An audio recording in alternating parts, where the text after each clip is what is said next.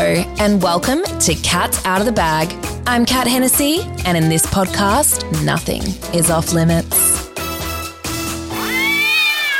Hello, Queens, and welcome back to another week of Cats Out of the Bag. Today, I have a absolutely fabulous guest with me. She is oh so very talented, has worked for some major Australian brands like Mecca, Frank Bod, Ultraviolet, and I'm going to chat to her all about her career journey, you know, beauty hacks, all the fun stuff. So let's bloody bring on in Ash Davidson.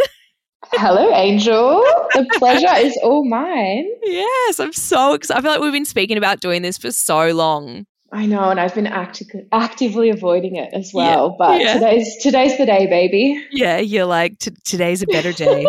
Persistence is key from you, Kat. Fucking oath, I'm persistent. You'll definitely learn that for sure. So I guess for like my listeners that don't know you, I guess do you want to just like tell them a little bit about yourself? Who are you? What you do? You know, just a little overview. Is that the right word? A summary. Yeah, summary. There we go. Like full disclosure, the moment someone says, "Tell me a bit about yourself," like I immediately forget who I am. Same. I'm like, I'm 28. I live on the Gold Coast, and my name's Kat. It's like that means nothing. Honestly, but I'll give it a crack. So I'm Ash. I grew up in Sydney, Melbourne-based now. Also 28. Year of 1994, baby. Oh no, I'm 93. Sorry, apologies. She's the old bitch in the room. Yes, so I'm the founder and director of a boutique social media marketing agency called Pash Social. My background is very much social media in the beauty and lifestyle space. Like you said, I suppose I've kind of cut my teeth at Mecca, Frank Body, and now work for incredible clients of my own, like Ultraviolet, who Ava you've actually had on the pod. Yep, so she's a legend. It comes full circle. Honestly, that's about the only interesting things about me. I like dogs and I like wine and I like working, and that's that on that. And I'm trying to quit vaping. We're on day 4, guys. So when this goes live, I mean, nobody check in on me because I dare say I would have relapsed by then. But I've got the emergency cigarette sitting outside. Honestly, if you last until the episode comes out, which will be, I mean, it'll be not this Monday coming out, but the following. Oof. So that'll be the 18th of April. That'll be like a full 2 weeks if I make it that far. If you make it that far, I feel like we'll have to do a little like pod celebration. Oh my God, 1 like equals 1 prayer. I swear to God. You just stick at it. I believe in you. I believe in you. Thank you. I appreciate it. I love it. So, what is something I always ask my guests this? Like, what is something that no one knows about you? Look, honestly, I don't think there's one thing that nobody knows about me. Like I want so badly to be the mysterious girl with all of these salacious secrets, but I just cannot shut the fuck up. I do have one thing that not many people know, just the select few, but it's juicy-ish. In my first year of uni, I had to go down to a country town in New South Wales. I studied journalism at uni, and the story was to interview the mayor of this country town. I'm not going to say what town it is in fear of defamation. I don't even know if he's still the mayor. I don't care to know, but he was a massive creep. Like I had to interview him, and like creep city. Like I'm talking, I was 18, he was maybe 60. Ew. And after the interview, he emailed me and was like, I'd love to grab a coffee if like next time you're in Sydney, would love to take you out to dinner. I was like, what the fuck is this? But then I was like, hang on, no, this could be funny. And I'm all about a laugh. So I decided to accept his invitation. Stop. Yeah. And I went and met him at some hotel lobby restaurant type vibe in Sydney for dinner. And then I wrote an article about it. But I suppose the key takeaway from this was I remember sitting at dinner and he was like, I have a history of dating younger women. I will gift you the best sex of your life. And you can just imagine my 18-year-old ears burning. I don't even basically know what good sex is at this point in my life. Literally. And here's this like 60 plus human creep telling me, I'm going to give you the best sex of your life. And I was like, ugh. Yuck. I did it for the lols. Oh, no, you always got to do it for the story. But I feel like as well, like when you're 18, the last thing you possibly would want is some like wrinkly old dick going anywhere near your poussoir. Like, honestly. And it was kind of, this was pre-sugar daddies being cool and in trend, right? I'm sure they existed, but no, it was all of my friends were like, what the fuck is wrong with you, Ash? What is wrong with you? Why are you doing this? And I was like, hee hee, I'm in my hee hee era. This will be funny. And it was funny, so no regrets. No, but I feel like you've got to do things throughout your 20s and I guess your teens for your sake. But I think you've got to do things that are a bit, on the nose or something that you're going to laugh about when you're 28. Yeah. So I feel like they're all the things you've got to do. And I have so many of those and I feel like that's what's going to get me through fucking my terrible 2 toddler when I'm like 35. Oh my God. It's what you'll be hanging on to. Just this thread of like this thread of your old self, your old fun self. Fully. But anyway, that's the only thing that I think not many people know about me. Yeah. Oh, I love that. That's so good. So I didn't actually know you studied journalism. So you studied journalism. Regrettably. I love it. And was your like first job in the industry at Mecca?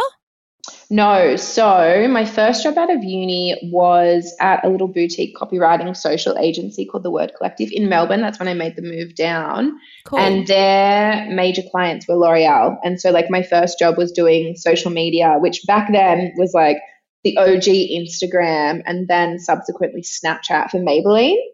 And so that's how I kind of found my way into the beauty industry. Like I never planned to go into beauty. I was always like, I'm going to be a fashion writer. I'm studying journalism to be a fashion writer. Like I was like, don't get me wrong, I was a little fuck as a teenager, but I was also like a cringeworthy overachiever. And so I was like, okay, I'll do my journalism degree at uni and then simultaneously I'm going to do like a certificate in fashion business at a private fashion college. And then I'm going to intern at a bunch of fashion mags. And then I'm also going to work somewhere. And so like these were like all the things that I was like, I'm going to do all these things to make myself a fashion journalist. Just slight overachiever. I know. It's so fucking cringeworthy. No, I love that. But then when I decided to move to Melbourne with my then partner / ex-husband now. Yeah. Lol. I feel like we need to go into that a little bit. We'll get there, I'm sure. Yeah. But when we moved down to Melbourne, this is just kind of the first job that I fell into. And it was, I suppose, kismet of sorts because I cannot picture being in anything other than kind of like beauty and lifestyle. It's where my passion lies. And I was able to kind of learn everything about social as social was becoming a thing. Totally. Like, it's so strange. It wasn't like, it was only like Instagram and stuff was only really just starting to tick off, like to start when I was 18. Mm-hmm. Like it really, they was still so small then. And think about where it's at now, like 10 years later. I know, it was all the Valencia filter back then. That's all we had to rely on. Valencia, I forgot that even existed. And then do you remember those weird borders? Oh my God, the border. Google it. Old, original Instagram. Oh, and do you know they've just brought out this feature? I think it was quite literally last week, and you can now go back retrospectively and see the first Instagram post you liked, commented on back in the day. That. Oh my God, I haven't done it yet because I do not wish to endure that kind of torment. But do you know that I used to think that, you know how like if you want to tag someone in a post, you at them, I'd go at Hey Ashpash. Yeah. Well, I used to think it was hashtag Hey Ashpash. So in all my really old photos, I've replied to people's comments going, yeah, like my meal was really delicious, hashtag Hey Ashpash. Like, so I'll have to find some like photos of it and send it to you. But in all my early posts, I've just hashtagged the person's name to reply, and it's like so embarrassing. I mean, maybe you were like the initial, like you instigated all of these hashtags, like the initial hashtag queen. Literally, I like fucking infiltrated it. I just found a list of some of the names. Here we go. Give it to me. Why is this not? Do you remember Walden was the black and white Heifer or whatever? Oh, Heifer, yes, classic Heifer. Mayfair. Yeah.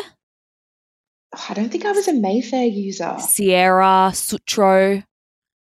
I don't know. What was a niche. There was one other one apart from Valencia that everybody else frothed. I'm literally Googling right now trying to find it. What was it? No, Nashville. It was Nashville. It was Nashville. It wasn't Nashville. No, there was another one. What was it? Was it Nashville was like, I mean, look, I was a Nashville gal. That was a crowd favorite. Literally. Valencia, Hudson, Sierra. Oh, I remember Hudson. God. Anyway, sorry, people are probably boring. Segway. Was it Segway? No, I'm saying this is a segue.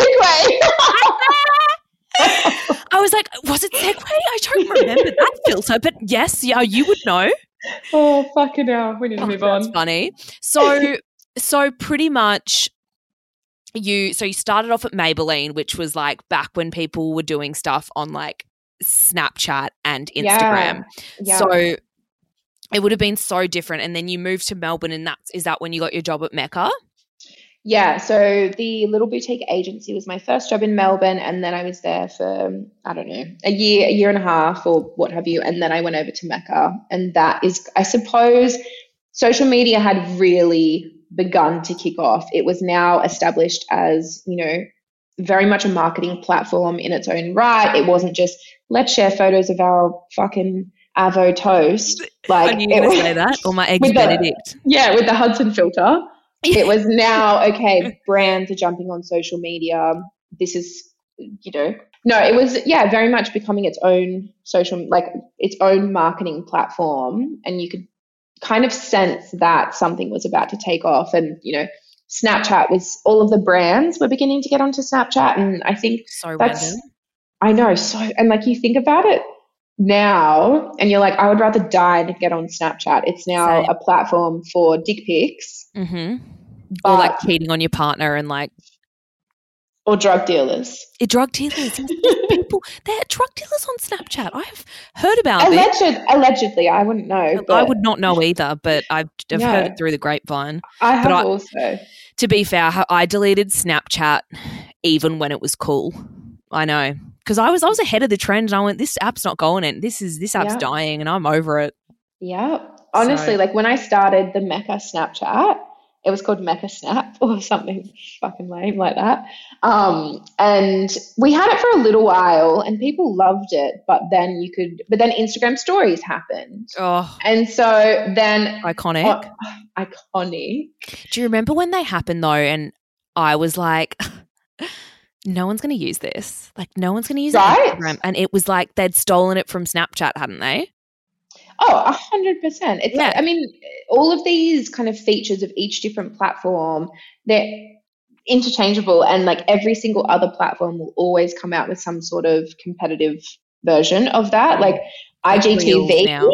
Exactly. Reels is to compete with TikTok. IGTV first came out when I was still at Mecca, and that was to compete with YouTube. And there's always this like inherent controversy about, will it take off? Will it not? But like, who fucking knows? And like, that's what makes working in social media so great and also so equally terrifying is because, yes, you can somewhat predict these trends based on what competing platforms have on offer, but you just truly never know. Like, who knew that TikTok was going to control the social media landscape in 2021, 2022. Like, I certainly didn't. Like, it's I kind of regret not jumping more on it back when because I downloaded it like pretty early and I was like really enjoying it. And then I just didn't use it for a year. And I'm like, could I have been a professional TikTok dancer? Probably shoulda, woulda, coulda, babe. Shoulda, woulda, coulda. But yeah, no, absolutely. It's same with like my podcast. Like I'm seeing all these like pod TikToks pop up where people are like doing snippets of like really saucy stuff from their pods, and like I actually really enjoy those TikToks, and they're getting a lot of views. So that's something I want to implement, but like fucking need to just a lot of work, get my shit together, you know. But yeah, and even like it's so hard as well because I remember when like Instagram brought out the reels, they were like favoriting people who were posting reels in the algorithm sense of things. Like, yeah, even now, like Instagram's doing this thing where like it puts reels to the top of my feed and just plays them on repeat loudly. So if you don't refresh your feed, it just keeps playing, and it's so fucking annoying. Yep. Yeah, I mean, like, but so many people love to bang on about the algorithm, right? And there's, at the end of the day, yes, we can make tweaks to our social media strategy for brands, for creators, all of the above, but Instagram's going to do what Instagram wants to do, and we are just the victims. So you've just got to go with it, you know? Like, and I say this to a lot of my clients all the time, and I'm definitely jumping ahead of myself here, but, you know, you can have an extremely solid strategy, but if you're not reactive and you're not, you know, looking at what's happening in the social media landscape every single day and adapting to that, then you're fucked. It's so true. I mean, even I just feel like you even saying that just falls straight back on the TikTok thing. Like if you miss a TikTok trend or a filter or jump on it a little bit later than you should have, you're not going to get that, you know, those videos, the views. Everything trickles down as well, right? So essentially all of the trending language of pop culture at the moment comes from TikTok. And this is no secret, but like you'll even see brands, you know, they're copywriting their captions. It all relates back to something, some kind of funny phrase or funny trending soundtrack that is literally going viral on TikTok right now. And so if you don't have, you know, your social media coordinator or your junior creative or whoever it might be on TikTok and in tune with this pop culture moment, then all of your copywriting will be completely irrelevant and out of date. So completely agree. Take that or leave that. No, it's so true, and it's wild. It you know, it comes down to like, for your average person, it's like how much time are they going to have to spend on TikTok per day to like stay in the fucking now? Like it's changing so much, but I kind of love it. I kind of love it as well. So I guess so you applied for your job at Mecca. So what was like your interview process there?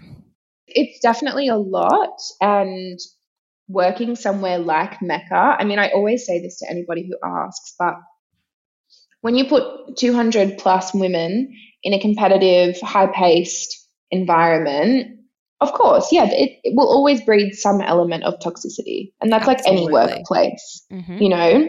And so it's, you know, it's important to be aware of that kind of aspect of it. But Mecca taught me my work ethic. It taught me everything I needed to know for my future kind of plans. Like it really solidified the foundational knowledge that I needed to take my career where I needed it to, and gave me, it was like, it's not for everyone. And I can imagine it's like very sink or swim at the end of the day. And I think that's a lot of like pretty high paced companies though. Like you're either going to fit in or you're not going to.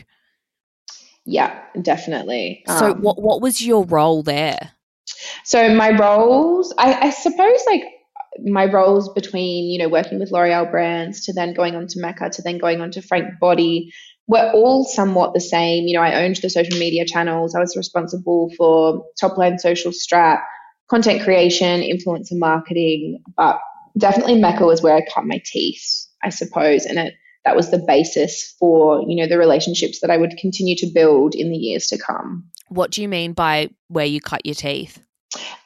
Just like taught me everything that I know today, I suppose. Cool. And like built my work ethic, which isn't necessarily like super healthy, but again, got me where I am today. So eternally so probably grateful. Taught you to work like hard and fast and for sure. Yeah, right. So how long were you at Mecca for? Like nearly 3 years, I think. Yeah, right. I feel like it's so hard because I feel like how old would have you been when you were there? I have no concept of time. Yeah, right. Well, I suppose I moved to Melbourne when I was 21. I would have been at Mecca 22, 23, 24, maybe Frank when I was 25, 26. And then I think I started my business when I was maybe 26, 27, if that timeline makes sense to anybody. No, that makes sense. Yeah, because I feel like as well, like me even asking what like a day in the life of Mecca would look like for you, it would be so different now. So I feel like I'll ask you more about a day in the life of what you do now, because I just like I'll ask you that later. But I just feel like social media and everything has changed so much in the past year, 3 years, that your role there at Mecca, if you were still there, would probably be completely different right now. Yeah, definitely. So, for sure. So you were there for 3 years, and then what made you make the jump to Frank Bod? Like, how did that happen? Oh, that's a good question. I think I kind of felt, and this is really it's a very normal thing to feel in any role, that we kind of when you reach the end of like, okay, I've learned, like I learned so much there that I kind of just felt like, okay, for my next challenge, I most likely need to be somewhere else. Like I kind of just felt like the natural timeline was ending, and I'm also a really naturally, I don't want to say like I get sick of things easily. There's a word for this. No, I just feel like you sometimes outgrow what you're doing. Like, If you don't feel like you're learning something new every day, then you want to be challenged in your role, you know? Yeah, I like to be uncomfortable, I think, and because that's how I grow. And so I kind of just felt like I was super comfortable and I was ready for the next challenge. And then in the back of my mind as well, I think I also knew that eventually I would like to do my own thing. And so I wanted to kind of get experience going from, I went from an agency to a retailer, the retailer being Mecca, and then to a brand, which obviously being Frank. And so I kind of felt like that would really round out my experience to then go forward and do my own thing. And they're two major brands in Australia, and Maybelline as well. Like they're three, pretty established companies. So yeah. And I had already had a really good relationship with the co-founders of Frank Body, Jess and Brie, who I love, like so much love for them still to this day. And so I kind of had some rapport with them. They had a role and I kind of sussed it out and I was like, you know what, fuck it. I'm going to do it. The time was right. I felt good about it. And so I did it. I feel like you were just such an asset to Frank. Like I feel like Frank really this is actually how Ash and I know each other. Oh yes, we're bearing the lead here. Yeah, so pretty much Frank used to always send me like product and stuff, and when I got out of Bachelor in Paradise, lol, Frank was having an event up in Queensland where we like went to Hellenica for breakfast, which is a pretty popular like Greek restaurant for people who don't live in Queensland. And then we like went up the Sunshine Coast to the Australia Zoo for the day because they were doing a collaboration with Australia Zoo and on this new product launch. So that's actually how Ash and I met. Mm-hmm. And there was one thing that fucking really stood out to me with you, and this is just like, oh my God, what? No, just in a way of like how fucking fabulous you are at your job. And I think that like a lot of people get complacent and a lot of people get comfortable, and like I feel like there's a very like younger generation thing where girls aren't going to the nines to go above and beyond for their role. So this is like not if this isn't the Frank Bot event, this was a later event where I was a bridesmaid for one of my girlfriends and I was organising the face masks for oh my God. Yeah.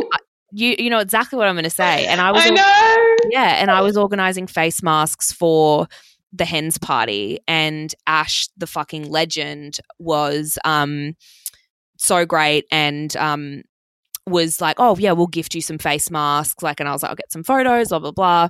So she sent me like all these different face masks, but there was an issue with Australia Post and they didn't arrive on time. So Ash got on the phone to all of the Meccas that I was in Noosa at an event at this time as well, and I remember being mid-event, like I didn't know that. I did not. Yep. That even just adds to it. And Ash contacted different Meccas to find out how much stock they had of the Frank Bod face masks to get one of the girls who was coming to the hens to go to the Mecca and pick them up. And like, you were doing this when you were at a fucking event, and you like sorted that out for an influencer at your job when you weren't even on the clock. Like, that to me is like, that is someone who goes fucking above and beyond. And I think that just speaks to the reason why you're so successful in your career. Like, that was like, I've never had a brand look after me in my anywhere in, even from now, like everything I've done on Instagram, I've never had anyone go to that extent for me.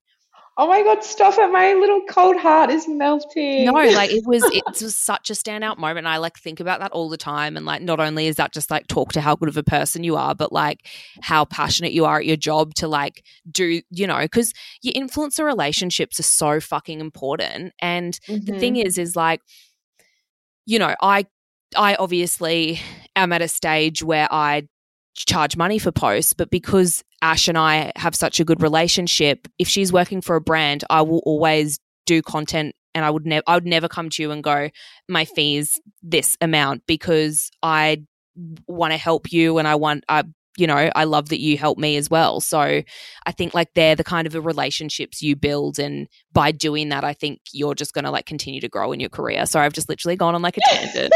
I'm like a bit tipsy from my wine. So I'm getting really nice. Stop it. Oh my God, no, you're such an angel. I think like, don't get me wrong, I'm definitely not trying to perpetuate burnout culture, which, you know. And I don't think that's burnout culture at all. Yeah, I think just like as millennials, it's really, really deeply ingrained in us. Quote unquote, the girl boss, like this is kind of what we grew up with and what we entered the workforce hearing about this kind of thing, hence why we're all fucking burnt out. And I definitely do not want to encourage that. But at the end of the day, like my relationships are so important to me, and they always have been throughout my career. And like, honestly, that's how I am where I am today, is because relationships have always been paramount in every aspect of what I do. Like, I now treat my clients like family, and I won't take on a client if they don't, it sounds really fucking lame, but like if they don't like energetically align with me, like I know in my like I know in my gut if somebody is, if we're like on the same page and it's going to be a vibe and we're just here for vibes. No, we're not. We're here to get shit done. We are. But at the end of the day, like this is, my work is my life. And so if somebody is not on the same page as me, I can't really work with them. And like, I don't know, period. No, I could not agree more. You I think like, sorry, I just fully, fully stuttering. But I think like the amount of people I know that aren't happy in their day to day, and that's something I feel like I'm so grateful for, is I love what I do as well. And, you know, I'm fucking burn myself out all the time. Like I work full time buying for Princess Polly. I have my brand, which I need to fucking sell because I literally don't have any time for it anymore. And I have the podcast. So it's like they're three fucking pretty full-on things to do, and yet my other side gigs are a lot to do outside of my full-time job, which is pretty demanding. So honestly, I can't remember what my point was with that, but oh no, I do now. But if I didn't love what I did, it would be so much harder. But because I love my job at Polly, the culture's amazing. I work with phenomenal women there, and I really enjoy my day to day. Like that is just such a win for me going there every day. Whereas like, you know, my pod and stuff as well, they're just like additions that I also really enjoy. Anyway, that doesn't really make sense. But No. I get you. Remember when the Kim Kardashian, you know, get your fucking ass up and work, was circulating. And I remember I saw a meme and it's like, what is she talking about? Every woman I know in business works their fucking ass off. Every woman I know has like, they will have a full-time job and they have like 17,000 side gigs plus a podcast plus a social media presence to uphold. Like, what are you talking about? Get your fucking ass up and work. We're all working ourselves to the ground. Fucking oath. I know, that was so bad. like, sorry, Kim, not everyone comes from like millions and millions of dollars. Like, yeah, that definitely ruffled some feathers. Anyway, we can go back to your questions now. Love Like, it. we'll finish our tangent. I knew we'd do this anyway. Yeah. So, so you went into your role at Frank Body. So I feel like you did all their social media there. Mm-hmm. So did you be the voice of like, hey babe, it's Frank here? Like, was that you? No. Okay. So their tone of voice is as old as time. You know, that was essentially what catapulted their brand into the beauty space and made them as famous as they are today, was their tone of voice. I know. I was like, who's this creepy old man telling me to scrub myself with coffee? I think, like, to be honest, it hasn't aged super well, and, you know, they've somewhat adapted that. But this was years and years and years ago. They were one of the first social media brands. You know what I mean? They honestly, I would say, pioneered that first person social media presence as a brand back in. Dude, they it was like, it fully changed the game. Like, you would be cool if you literally got in your shower naked and fucking put rubbed some coffee beans on you holding the packet. Like, it was like the fucking thing to do. I used to be like, I just really want some coffee scrub. Such simpler times. Can we get back to that? I know, right? So did you not do that voice? I know obviously you didn't create that voice because that was already there when you started, but did you have to continue that presence throughout your role there? I mean, yes and no. I was brought on board at Frank to, I suppose, reinvigorate their social media strategy, because what they'd done previously had worked for so long, and then all of a sudden social media was changing and it wasn't working anymore. And so that's what I was brought on to do, was to kind of revise the social strategy and then bring it into whatever year that was. God, I told you I have no concept of time. But, and I suppose just give it like a bit of a facelift, which I did. And I suppose also kind of work on their influencer strategy, which they'd been doing previously, but again, that needed a bit of revitalization. So that's what I was brought on board to do. And I feel like you also, like, in terms of like doing the influencer strategy and stuff, but I feel like you did quite a bit of PR for them. Yeah. So my background is not traditional PR. So when you think like press, media, and all of that kind of fun stuff, that was Tessa, who you met at the Australia Zoo event as well, who love her, die for her. Absolute icon, legend moment. So she was very much the traditional side of the PR, and then I was more the influencer, organic, social side of things. And together we were the perfect little duo. But yeah, so I mean, like, my background is not traditional PR. I don't pretend to be an expert in it. That was very much her at Frank. Cool. So you did your socials and everything there. And then I guess, like, you know, I feel like a lot of women out there are very interested in getting into social media and everything. So, like, what would you give as some tips to women who want to get into the industry fresh out of uni with no experience? Okay. Very good question.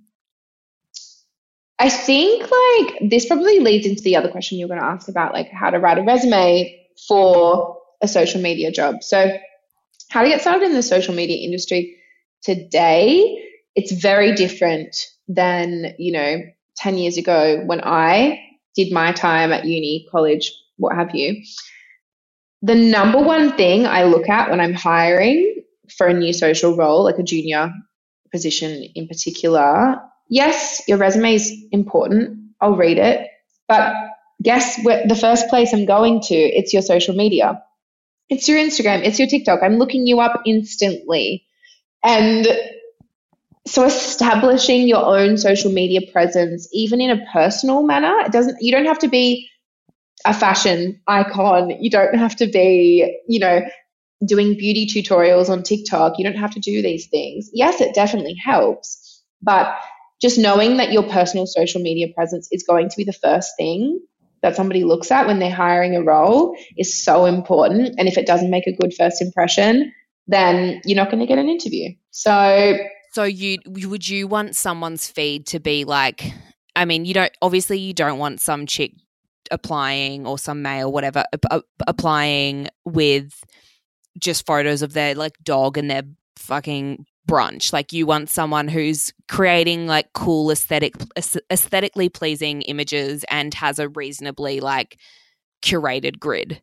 Yes. When I say like a curated grid, it doesn't have to be a Pinterest-esque masterpiece. It just has to show me that you know how to curate your grid creatively. It looks good. It tells me who you are. It's funny and it's personable, and that's it. I think like everything you've ever taught when it comes to social media jobs and careers, everything you were ever taught in regards to traditional resume writing, no, in the bin, bitch. Like I'm going straight to your Instagram, straight to your TikTok, and it doesn't have to be exactly a thing, but like it has to tell me something about you. It has to look good, and it has to show me that you're going to be able to do the job that I'm hiring for. Agree. I feel like as well, like, so my mum worked as like an ESL teacher, so English as a second language, and like one thing she'd focus on would be resumes to help people like move to Australia and everything. And so she'd always help me with my resumes when I was younger. And it was like literally so fucking basic on a Word document. And there were these weird little rules about it being one page or two. I know. Like all these weird rules. And I think even for my job at Poly, I handed a very basic resume over. But if I was to go for a job now, I would want to be like completely curated on Canva, like fun, trending colors, cool images. Like, yeah, I think definitely showing your skills and what you can do is a really good way to do it versus to stand out versus just like writing a few sentences about yourself.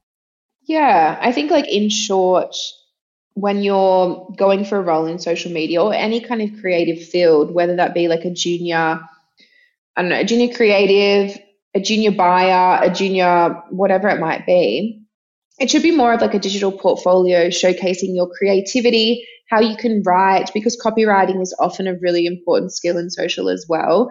And it just needs to catch my eye. It doesn't, you know what I mean? Like, and I also need to know that you're not illiterate. So absolutely. No, that's so important. I'm so illiterate. And no, honestly, one of my girlfriends has just started a PR company. So she's just taken over my management. And she is like phenomenal at writing. Like just I'll be like, hey babe, can you like help me with this email? Because I sound so like I literally have had to download like this app that like edits my fucking emails for me. Because I'm like know your strengths, right? My strengths are not in writing and probably not very much in my vocab because I always forget words. I feel like this podcast has really shone a light to my vocabulary being quite poor and needing to read more books because I say every saying wrong and I'll like forget words and shit. Like I'm like, oh my God, what is wrong with me? But I shine in other areas. You shine in so many other areas. I can be quite funny and and I'm really good at fucking fashion. So yes, you are. I don't show that on my profile that much, but I can fucking select it. And mate, if there's anything I've learned, you got to stay in your lane. I know my weaknesses and I won't tell you them, but rest assured they're there. but like as though like you looking for someone who's not illiterate, like this new PR girl that I've, got working, I'm one of her like new talents there. She's just like phenomenal with her writing and stuff. And I feel like that's something I really needed. So she's been like reaching out to a lot of brands for me and like taking on that more. I think she's just going to be writing to brands in a better way than I ever would, if that makes sense. Yeah, but that's the thing, right? Like, your strengths and then you fill the gaps that you need to fill with somebody who has those strengths. And that's, how it all comes together. And that's what smart business women do. Yeah. Fucking oath. Why do you think I have an accountant? Like, because I'm financially illiterate. Yeah, numbers, not my friend. No, mine either. They're the things that I avoid, whereas you shouldn't be. Anyway, no one cares about this. Okay, so another girl wrote in and said, like, how do I make a good first impression in a new marketing role? She's just started in her first senior role and like wants to stand out. Like, what would be like some key tips to stand out in a role? Okay, making a good impression. I really hate to say it, but it's fucking important. Like, you need to work hard and assert yourself, but in a considered way. And that sounds like total bullshit, but I think when you worked at Mecca as long as I did, you realize that it's an art form. Like, my best advice is to listen, ask questions, and be in it, like, and go above and beyond. Make sure everybody knows your work ethic, but don't be a fucking try hard either. No, literally. Because that's lame. Fucking oath. But that's what I mean. Like, it literally makes no sense, but you have to assert yourself in a really considered way. So, like, make yourself known, but know your place. I could not agree with that more. No one wants, like, someone who's just going to sit there and have no opinion. Like, if you've just been promoted into a new role, you want to be in there and you want to be making changes for the better so that in 3 months' time, when all of those things go into effect, you're going to be noticed for them. So, for sure. Yeah. I think just, you don't want to be the loudest person in the room, but you do not want to be the quietest person in a room either. God. You want to be the best dressed person in a room. Yeah. Always. Yeah. So that's my issue, is I'm always the loudest one in the room at work. Like, that's me. You don't want to be the loudest, and I always am. And I feel like it sometimes like can put me back a little bit from being that way. But, you know, I feel like I bring the vibes. I think you bring the vibes for sure. I love it. But the other thing I would say in like a group meeting situation is that never assert your opinion when you don't have anything valuable to say either. Like, it's such a telltale sign when somebody is trying to say something for the sheer sake of it. If you don't have anything important to say, don't say it. You know what I mean? Like, because you look like an idiot. This is so rich coming from me because I truly cannot shut the fuck up ever. But I did my time. I was quiet for a while, and I know when to No, but that's good. I feel like you've got to like, and this is probably you speaking from experience as well. It is. It truly is. Yeah. So, and you know, you've been at 2 major brands where you would have sat in countless meetings and seen how different people worked. Like, I feel like working in a few different big companies I feel like that would be my biggest piece of advice for anyone listening. If you're in your early 20s and you're starting off, like, I think it's very important to obviously have like a stable amount of time working somewhere. Like, you don't want to be somewhere for 6 months or whatever. But I think that like the fact that I've had experience in my career at 3 different huge fashion places, like started off at City Beach, 4, went overseas to Bali to a company there, back to Dish, now at Polly. They're all so fucking different. So I think that's, you know, a very, very important thing to do in your career, because I just feel like you learn so much, and you would have learned so much making the jump from Mecca to Frank Bod, Maybelline, and now even doing your own thing. Yeah, I completely agree. It's just knowing how to operate in an office environment is the greatest skill you can have. You can be incredible at social media. You can be the best, most, innovative, creative person. But if you don't know how to operate within an office and within a team environment, oh my God, I pray for you. Because like, if it's your goal to go and work for a brand, work in media, work for a publisher, work for, a graphic design house, whatever it is, you need to know how to operate in an office. And it's a skill. It's a learned skill, but it's a skill you need to have. Yeah, absolutely. So speaking of having your own business, let's talk about Pash Social. So you've been doing this for what, like a year and a bit now? Year and a half? Year and a half, I would say. So still relatively fresh. So I think my first question would be like, that would have obviously been like a huge jump for you. Like, you were in this is like the debate I have with myself all the time. Like, you have a stable income, you're working for a huge brand. How did you get the confidence to leave Frank Bod and start your own thing? How did I get the confidence? Because I believe in delusional manifestation. That's why. No, I'm naturally like quite a proactive person, and I did have a fairly solid game plan. Don't get me wrong, it was fucking terrifying. I like willingly chose to leave my very stable full-time career mid-pandemic. So there was definitely a degree of risk, like there's no doubt about it. But to be honest, you're never going to feel 100% ready to do something like that. Like never. You're just not. It's never going to be exactly the right time. You're never going to be in exactly the right mindset. So you just have to get your ducks in a row and hope for the best. And you guys in a row? Oh, really? Yeah, I don't know why.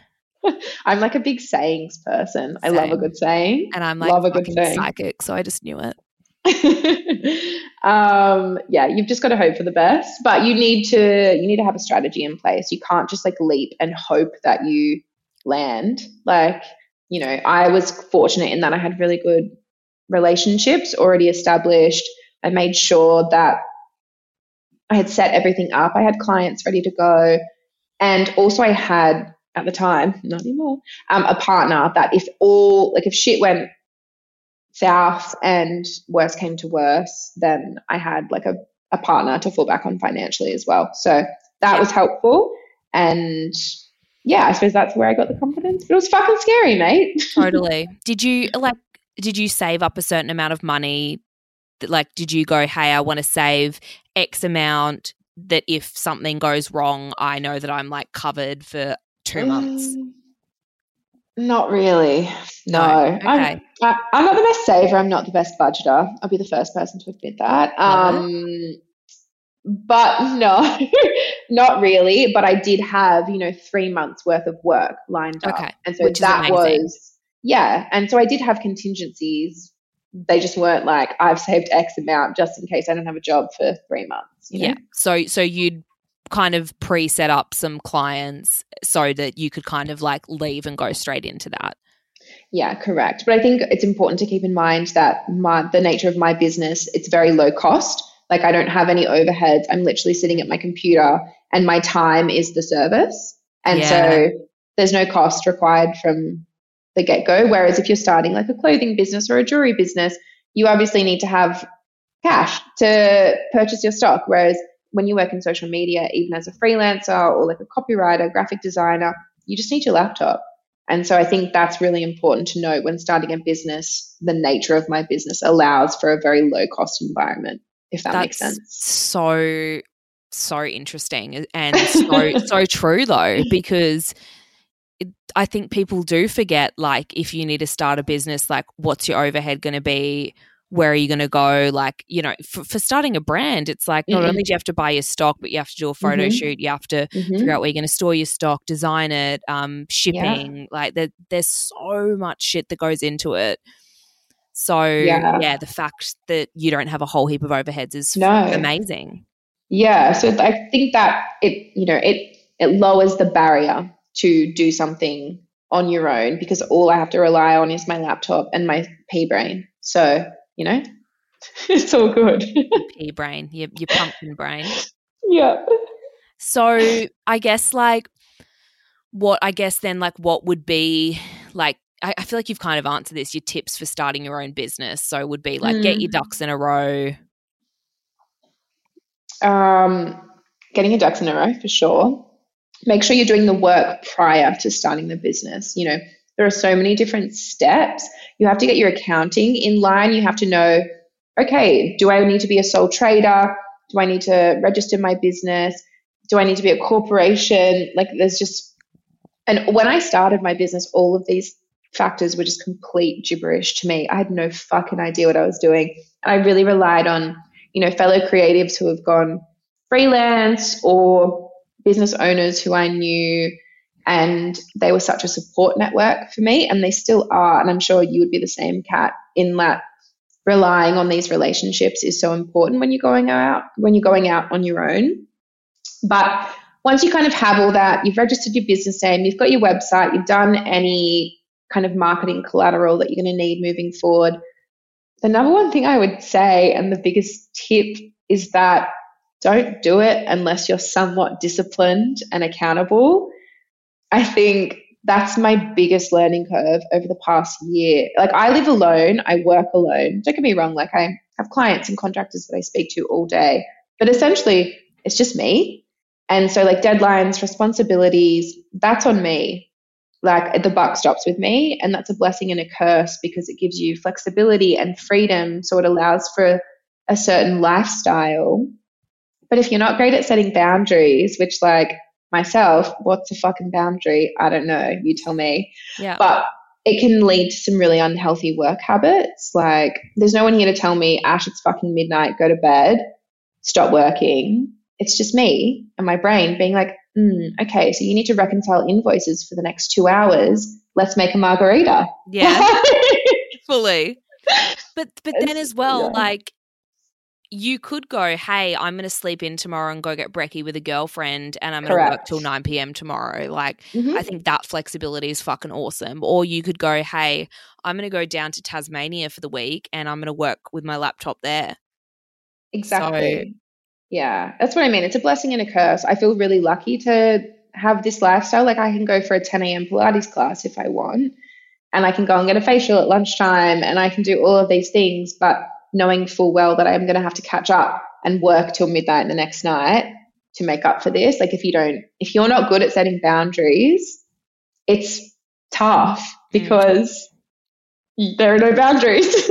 No, babe, this is my biggest struggle with my work. Like, I literally, you're fucking preaching. Like, for so long, I've wanted to have my like, I'm just speaking real talk to you, to everyone who's listening right now as well. Like, I was speaking to my boyfriend, lol, guys, we're never going to get over this.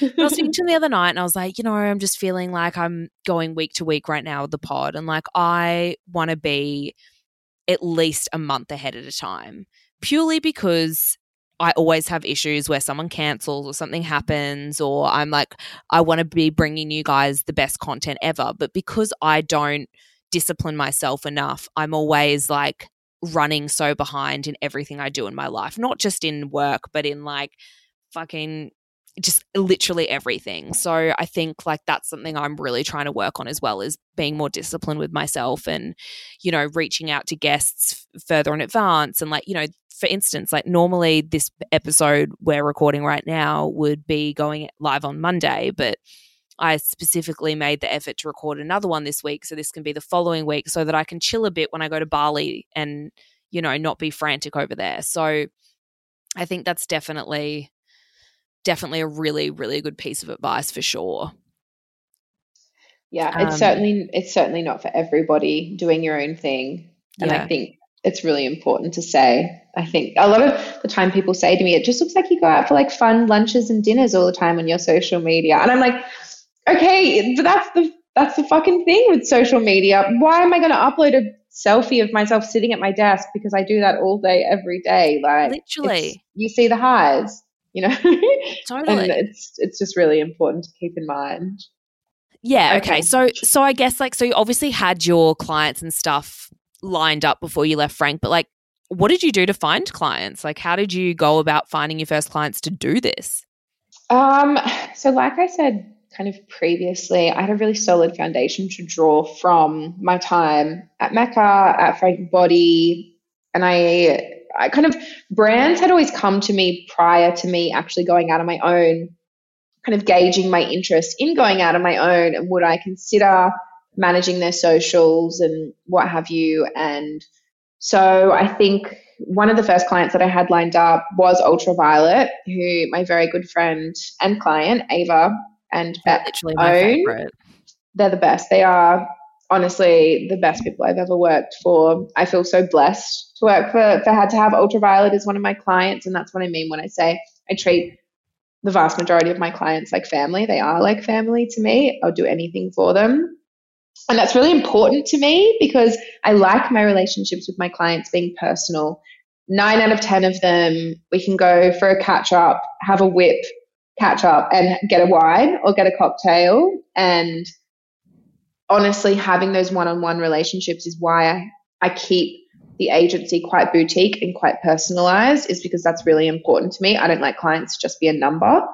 But at the end of the day, that's also what sets my work apart from other agencies, because brands don't want to be a number. They want to be treated like humans, you know? Well, it's even like ad agencies you pay for. Like, I feel like I have spent so much money on SEOs and advertising. This is like for people who have a brand, and you spend all this money to do your Facebook ads, your Instagram ads, all that stuff. Like, pretty much, guys, like, you hire a company or whatever to do this for you, and you pay them a fee, and then you also pay on top the ad spend fee. And I have had so many different companies sell me like the dream. And there's a thing called ROI, which is a return of investment. So pretty much like your ROI is like what you spend versus how much money you are making on that. So mine used to sit at like 2%, which is like jack shit. Like, you want it to at least be sitting at what would, I mean, speaking to you, what would you say a good ROI would be? I'm talking to the wrong bitch. My specialty is organic, social, and influencers, not paid advertising. No, but like, you'd know about that, wouldn't you? Like, yes, but it's not my area of expertise, so I don't care to comment on it. Okay. Well, I know a girlfriend who has a brand, and she was getting like 15% return of investment on her paid socials, and I know someone else who has 8%. So like, that's great because you're spending this money and you're making a hell of a lot more than what you'd spent. Whereas I always was spending the money and making like an additional $200, $300, which at the end of the day, when you're paying the agency fee, it's not worth it. And I feel like I had a point here, but I can't remember. But you don't want to be just a number for okay. So I felt like I was always a number. They don't give a shit. People. They didn't give a shit about me. They wanted to look after the clients that were big brands spending $1 million a month. Whereas I'm like, hello, I would like to spend $1,000 on advertisements this month. And they're just like, this bitch. And they don't spend any time strategizing or doing anything. And you don't get anywhere. So yeah, I think being more boutique and loving your clients is so amazing. And you've done stuff with Foreo as well? Yeah. So this is the thing with beauty as well. Everybody knows everybody. And so I worked with Foreo for a little while. Foreo. Like, could I be more Australian bogan? No, we love to see it. So like, it's funny because like a lot of the clients that I have or have had are all like ex-Mecca or have come from Frank, and like everybody just goes in like a bit of a rotation. And so they're like, oh, I know a great social freelancer. Let's bring her on for 2 months to, you know, refine our social strategy and give her 2 cents. And so a lot of the time I'll just do like very short-term projects where I go in, do an audit, tell them, you know, what they could be doing more of, less of, where I think the areas of improvement are. So yeah, it's good. Like, this is what I'm saying. Like, relationships are everything. Like, you can't be a cunt. You just can't. No. Am I allowed to say that? Yeah, Am I allowed to say that? Sorry. Don't worry. You can say whatever you want. It's cats out of the bag. No, but it's so true. I think your relationships, which goes back to what we were saying earlier, like, they're so important. Mm-hmm. Absolutely. So what would like a 9 to 5 in your day look like now? Oh, God. Other than your 10 a.m. Pilates class and 12 p.m. facial. Okay. I'm not a 9 to 5 girl. I think with the nature of what I do, I'm essentially working all day, every day, unless I'm asleep or intoxicated. And even then sometimes. Most I can fucking vouch for you being intoxicated doing it. Why? Well, I mean, you were at an event and you were organising me face masks, so I hope that you had a drink in your hand. Oh my God, that was a daytime event, Kat. Don't worry. Don't stress. Lol. I mean, I wouldn't care regardless. I'd probably be happier if you were like at least a little bit drunk and doing it. Unfortunately, at that time, I was not. It was like the afternoon and I wish. No, I mean, most days are relatively unremarkable. Like I said, like, it's a lot of emails, a lot of meetings, it's admin, invoicing, planning. What I really enjoy is when I get to mix it up when my clients have shoots or events. And it's a nice change because I when I can make it, because I don't get to do a lot of it these days. And the creative aspect of my job is still my favorite. It's what I kind of like, what I loved at Mecca and at Frank was getting out there, meeting, creators, influencers, going to events, running shoots, capturing content. And that these days I pretty much just sit at my desk with my dog. So, so like a 9 to 5, I don't know, it doesn't really exist for me. But this is the catch 22. Catch 22. I actually know that saying. I was like, catch 32? No, catch 22. It's like the freedom and flexibility versus the needing discipline and setting boundaries. That's great though. Thanks. Oh, I love it. Well, yeah, that's fucking, and like what would like, so are you, when you're doing like socials and stuff, are you like scheduling and stuff for brands? Like are you there in the back end of Ultraviolet scheduling their posts for the next week, or are you like doing content strategies? Ultraviolet is my only exception that I do this for, just because I'm a perfectionist. But no, I have some incredible contractors who do a lot of my clients, and they run the full service social strat. Yep. No, I'm going to do that again. That's incorrect. I have some incredible contractors who do the back end content creation, scheduling, copywriting, and they're amazing. I love them. And I just do the top line strategy. But for Ultraviolet, I do all of the things. Do you? Cool. I do. Yeah, because they're my number one. And do you have like regular contractors you use? Yes. Yeah, I do. So I have incredibly high standards when it comes to hiring. I'm sure that comes as no surprise. Doesn't. So yeah, I've got some epic girls. I love them so much. They're the best. And I would be lost without them. So I'm slowly but surely building upon my team. In the process of hiring a full-timer at the moment, and then I'll hopefully get another full-timer by the end of the year. So I'm scaling up. Yeah, it's good. It's good. Phenomenal. And it's like, time. I mean, I think this is, I'm sorry, I'm throwing this question on you, but like what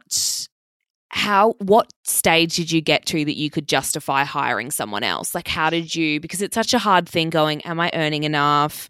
Like, am I too busy? Like what stage did you go, hey, I can hire someone? Yeah, I suppose probably 6 months ago, I was like, okay, I think I'm going to get a contractor, and I begin to get them to do the content creation. So I brought on my little angel Bianca to do a couple of clients, and that just worked really well between us two. And so then I was like, okay, cool. Costs a lot more for you, doesn't it? I mean, yes and no, because at that time I was like, I need a contractor. I'm not ready to commit to a full-time salary. And this is when it gets tricky. And this is why I'm so grateful I have an accountant, because once I had a couple of contractors, I was like, no, I have a significant wait list of clients that I can't take on myself, or the contractors can't take on. I need a mini me that's going to help facilitate taking on new clients, and then also help me with just like random admin, running a business shit. To help you then get to the next level. Yes. And so that's when it's really important to have an accountant you trust, that you can like go through your finances, be like, this is how much I'm making. Can I afford a full-time human? And then if the answer is yes, then obviously you need to go through the motions of finding that full-time human, which I'm still doing. Yeah. But it's, I don't know. At the moment, I'm so burnt out. I'm like a chaotic little gremlin, and I can't take on any more, but I can't take on any less. And I'm at this crossroads where unless I get another full-timer, I'm just stuck. And so that's kind of like the necessary next step to then scale up, grow the business, do all of the things, thrive, prosper. Have you advertised for it and everything? So this is the process. Like I've got a good little pool, because I just did a bit of a call out on my own personal Instagram. And this is when having a network is really important as well, because people are going to send it to friends of friends. And this is when like the little industry that we work in is amazing because everyone knows everyone. So, well, I can do something on my Instagram, and I do feel like a lot of women that have tuned into this episode are interested in marketing and social media and stuff. So, gals, there you go. Yes, are looking for a job. Free press, baby. Yeah, Ash is looking for someone. So, I mean, hit me up. Do you want at me the same time? Don't. Do you want? No, definitely. But also, like, if listening back to this episode makes you think I don't want Ash as a boss, don't hit me up. Babe, listening back to this episode, I think anyone would want you as a boss. You're a fucking lord. Well, why don't I put your email address in here, and if Let's do it. anyone wants to apply, they can send through their resume to you. I would love that. And you've already heard some tips. She's going to look at your fucking social media first. So get your fucking feed curated and get some sassy comments. So some captions. So yeah, I think know what you're in for. I'll put it in the feed, and like I can post it on my socials as well. But yeah, I think like that could be really beneficial. There you go. There's the gateway. Come work for me, little angels. We love it. So few questions on trends. What do you think the next big social media trend is? Working in social media has never been more exciting and also never more stressful. I think like every time a new feature or platform is released, you can hear social media managers all over the world crying. Really? You can't hurt a social media manager. We've already like been through enough. I love it. Like, no. In regards to trends, I think like Instagram is in this like bizarre dichotomy between like I said before, Pinterest-esque curation and also just being like completely unhinged but funny, raw dog realness. Like, it's a really strange time in social media right now. I feel like people are wanting the rawness though. They want the raw dog realness. I feel like that's why Abby Chatfield's blowing up so much. Yeah, exactly. Because it's so endearing and it's so personal and fucking funny. Like, we all just want to laugh. We've got enough stress in the world. We just want to lull. Give us the lulls, And that's also another reason why TikTok has just been catapulted into mainstream media, is because people share their everyday, relatable yet niche moments, and it makes you feel less alone on the internet. I think is really important to note to TikTok's success too. So I think for brands particularly, and for creators by extension, it's about marrying those two elements of like, yes, we want to curate our digital billboard, but we want to be funny and we want to be relatable and not fucking lame. And that's something I love to do for my clients as well. It's about like marrying those two. I'm not really even answering your question, but what's next in social media? I reckon close friends is about to blow the fuck up. I mean, you've got to think about like influencers like Flex Mami, who has monetized her close friends, and she is, has she?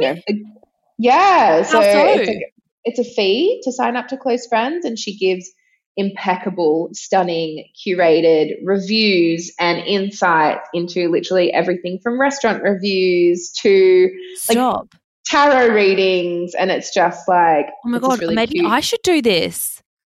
I mean, look, she's the guiding light. So dude, I reckon that.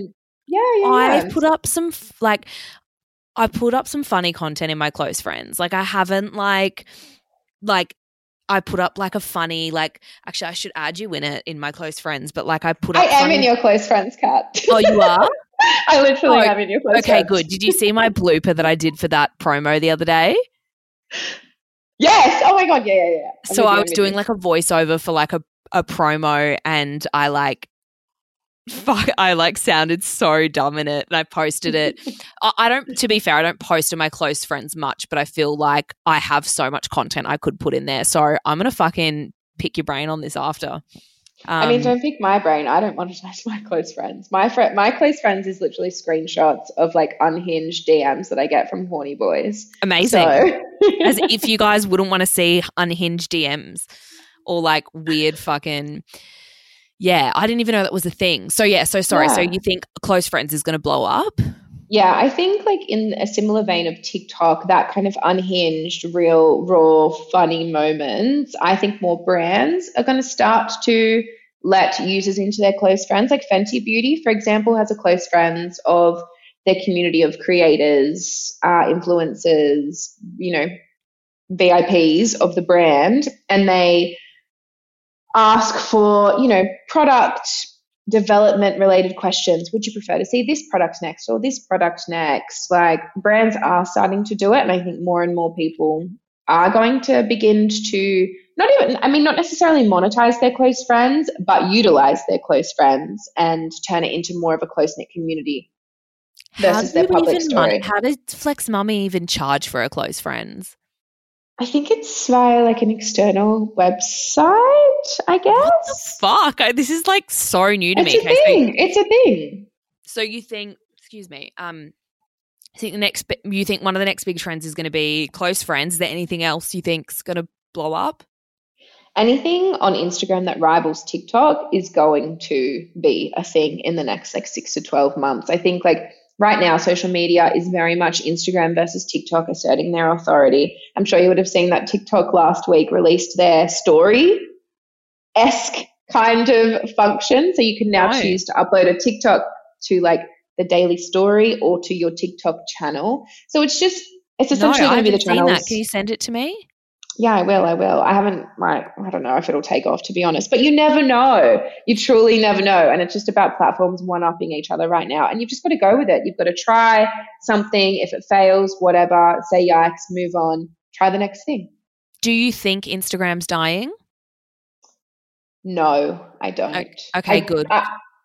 I did at one point. So did I. But no, I don't reckon it is. I really don't. Okay, that's good then, because I was very scared about that. Okay, so what do you think the next big beauty trend is then?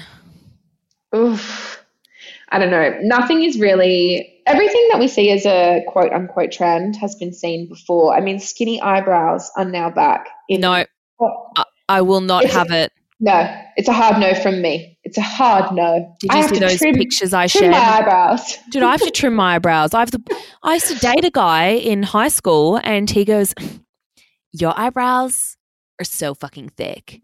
And I was like, so I literally got a razor and I shaved in the middle of my eyebrows. I plucked them so unevenly thin, like sluggy slugs. They were still reasonably thick. Like I feel like most girls would still be trying to get those shaved eyebrows. But I posted them on my stories recently, like when they said the thin eyebrow thing, I was like, this was me. Like I'm with you. Like keep the fucking thick brow all the way. Keep them away from me. All of my friends in school used to come out of the ocean and like my eyebrows would be like, people used to be like, okay, John Howard. I'd be like, no, same. Honestly, bitch, you wait in 10 years. Who's going to be laughing then? I know. Okay? But I said the same thing with low-rise jeans and everything, and that's already it's all happening. So pray for me if thin eyebrows are actually going to happen. I don't think they'll stay for long. I really don't. Yeah. I think like the next big beauty trend will be something that we've already seen, honestly. We're seeing like maximalist makeup again because of Euphoria. Like everything comes in and out, and take what you want, leave what you don't. Oh, it's the same with fashion. Like I'm now buying product that I bought at the start of my career when I was 19 that was a bestseller, and I swore that I'd never go. Like even like Rara skirts are coming in again. Like what I wore from Supre, like that's like coming back in fashion. Which sounds terrifying. You're all probably going to be listening to me going, you're on fucking crack. But I promise you, maybe in the next year, we're all going to have a little cats out of the bag party and we're going to be in our little rah-rah skirts and we're all going to be using a margarita, or maybe margaritas won't be cool. No, you're so right. 3/4 capri pants are coming back. Parachute pants. Parachute pants. Oh, God. Okay. And what about what would your top 3 beauty hacks be? Top 3 beauty hacks. When it comes to makeup, less is more, except when it comes to eyeshadow. I love like a natural dewy sheer coverage base with an OTT eye. Yeah. And then the hack part of it, get the under eye masks, even just from like the cheapy ones from the chemist when you're doing your eye makeup. This is not a new thing, but like just to get your eyeshadow perfect, do the under eye masks, no fallout, feels good when you take them off, just do it. Really? I haven't done that before. That's a great idea. It's great, yes. I mean, regardless of whether you and stuff after. Yeah. So start with your eyes, put the under eye masks on. I feel like I'm doing this action, but nobody can actually see me doing this action. Everybody knows what I mean when I say under eye masks, right? Absolutely. Great. You'd fucking hope so. If not, get the fuck off this podcast. literally, and go to fucking Mecca or a fucking Coles. Or Chemist Warehouse. Yeah, or a Chemist Warehouse, fully. Okay, number 2. This isn't a hack either, but wear SPF every day, and Kat can attest to this as well. Just do it. Buy ultraviolet. I won't elaborate. Just do it. No, like I've even spoken about like my love for ultraviolet when I did the podcast with Ava, but like even for instance today I woke up and I'm working from my boyfriend's house and I washed my face this morning and I put on like my serum and my oil, and then I put on my sunscreen, and I'm working inside all day, and I've just gotten into this really good routine of just putting on sunscreen every day. And I'm using what's the one with the yellow lid and it's blue? Supreme Screen. So I'm using Supreme Screen because I've run out of Queen Screen, which I love both of them, but like they also go on really well with your makeup. So I'm like using those every day. Actually, I hit up Ash the other day and being like, I'm going to Bali next week. Like, could I please get some more sunscreen? But yeah, so that's just something I'm really trying to do, because I think that's even like the biggest tip you'd get from your mum or anyone who's middle to getting into the older ages is they go wear sunscreen. And when you're young, you're like, fuck off. Like, I'm going to fucking tan and look hot. And then when you're like 28, you're like, I've got a wrinkle and some pigmentation. Honestly. So, yep. Okay. Yes, sunscreen. We spend however much we spend, hundreds, thousands on Botox, filler, skin needling, laser. Like this shit isn't doing anything unless you're fucking wearing SPF. Ava's gonna like pat me on the head for making sure I mention this. But fucking oath she will.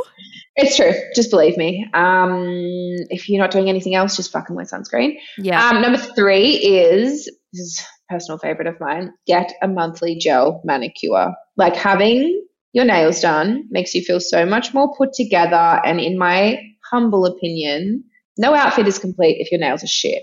So sorry. Would not agree.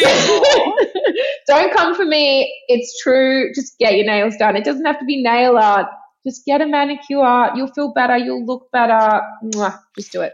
Do you know that Ash and I actually bond on social media over nail porn? Like, I'm like, love your nails, babe. I'll post one. She'll be like, these look cute. Like, that is like the one thing I could not agree more with. My nails right now are so grown out. See, I'm just going to show you on the Zoom.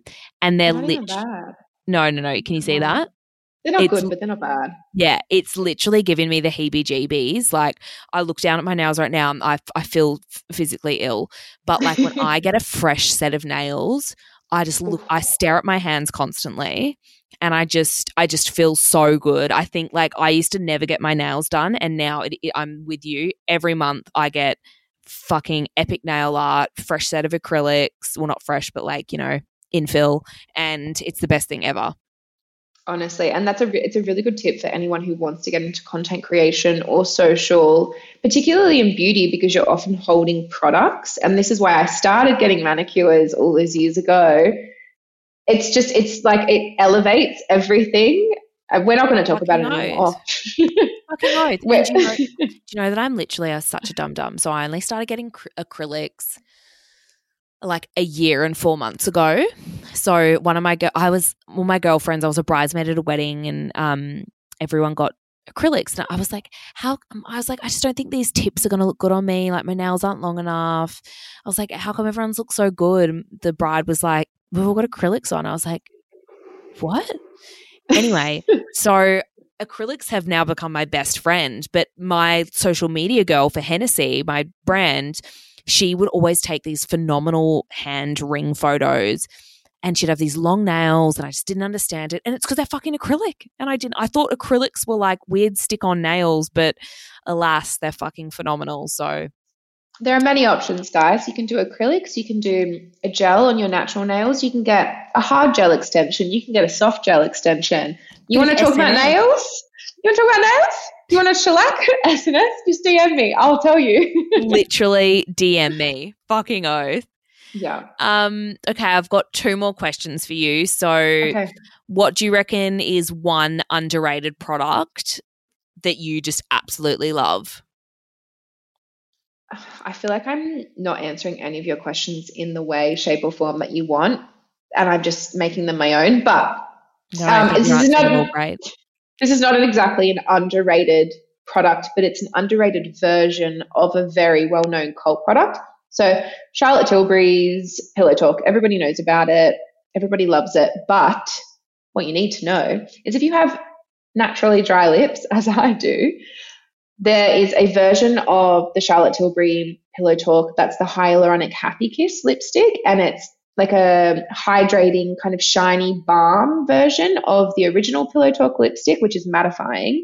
And I know everyone loves the matte version, but this one is stunning and actually stays, and it's better for dry lips. And then if you get the matching liner, the Pillow Talk, it is like the best combination. Highly recommend. It's what I wear every day. That's the underrated product that I love. Can you link me them so I can post them in the Facebook group? I definitely can. Okay, amazing. And then last but not least, my new little segment is what is your sex tip for the week? This is like such a change of pace. We've been talking about beauty products. I know we have. For my sex tip of the week, I will now quote an icon, Trixie Mattel. If you don't watch Drag Race, you should. And the quote is, if a guy won't choke you, choke him. That's my okay. No. That is my tip. That's my tip. I love it. But no. My actual tip is, as someone who literally just finalized their divorce as a 28-year-old, is my tip is to just have a lot of sex. Mm-hmm. I mean, it's the only way to find out what you like. And once you find out what you like, you need to ask for it because that's hot. Fucking oath. I think like you're never going to know enough about your body until you've rude a few people. I think we also need to do another episode about you being divorced at 28. I don't think anybody needs to know about that. I think everyone wants to know about that. Literally. Oh, well, thank you so much, babe. It's been so fucking good chatting with you, and I cannot wait to release this episode. It's like I literally was like, hey, Ash, we're probably going to record for like, I don't know, like 45 minutes. It's like an hour and a half, like just because we couldn't fucking shut up. But no, thank you so much, and you've been amazing. My pleasure. I hope everyone doesn't want to kill themselves after listening to my voice for an hour and a half. But, you know, it is what it is. No, you're going to be getting a whole heap of resumes and a hell of a lot of love. So thank you so much, baby. And thanks, everyone, for listening. I hope you all have a fabulous week. Right now, I'm definitely sipping a fucking cocktail in Bali. So let's fucking cheers to that. I love you, babies. Bye-bye. Cats Out of the Bag is proudly part of the Acast Creator Network. Special shout out to Rode Microphones for powering this episode.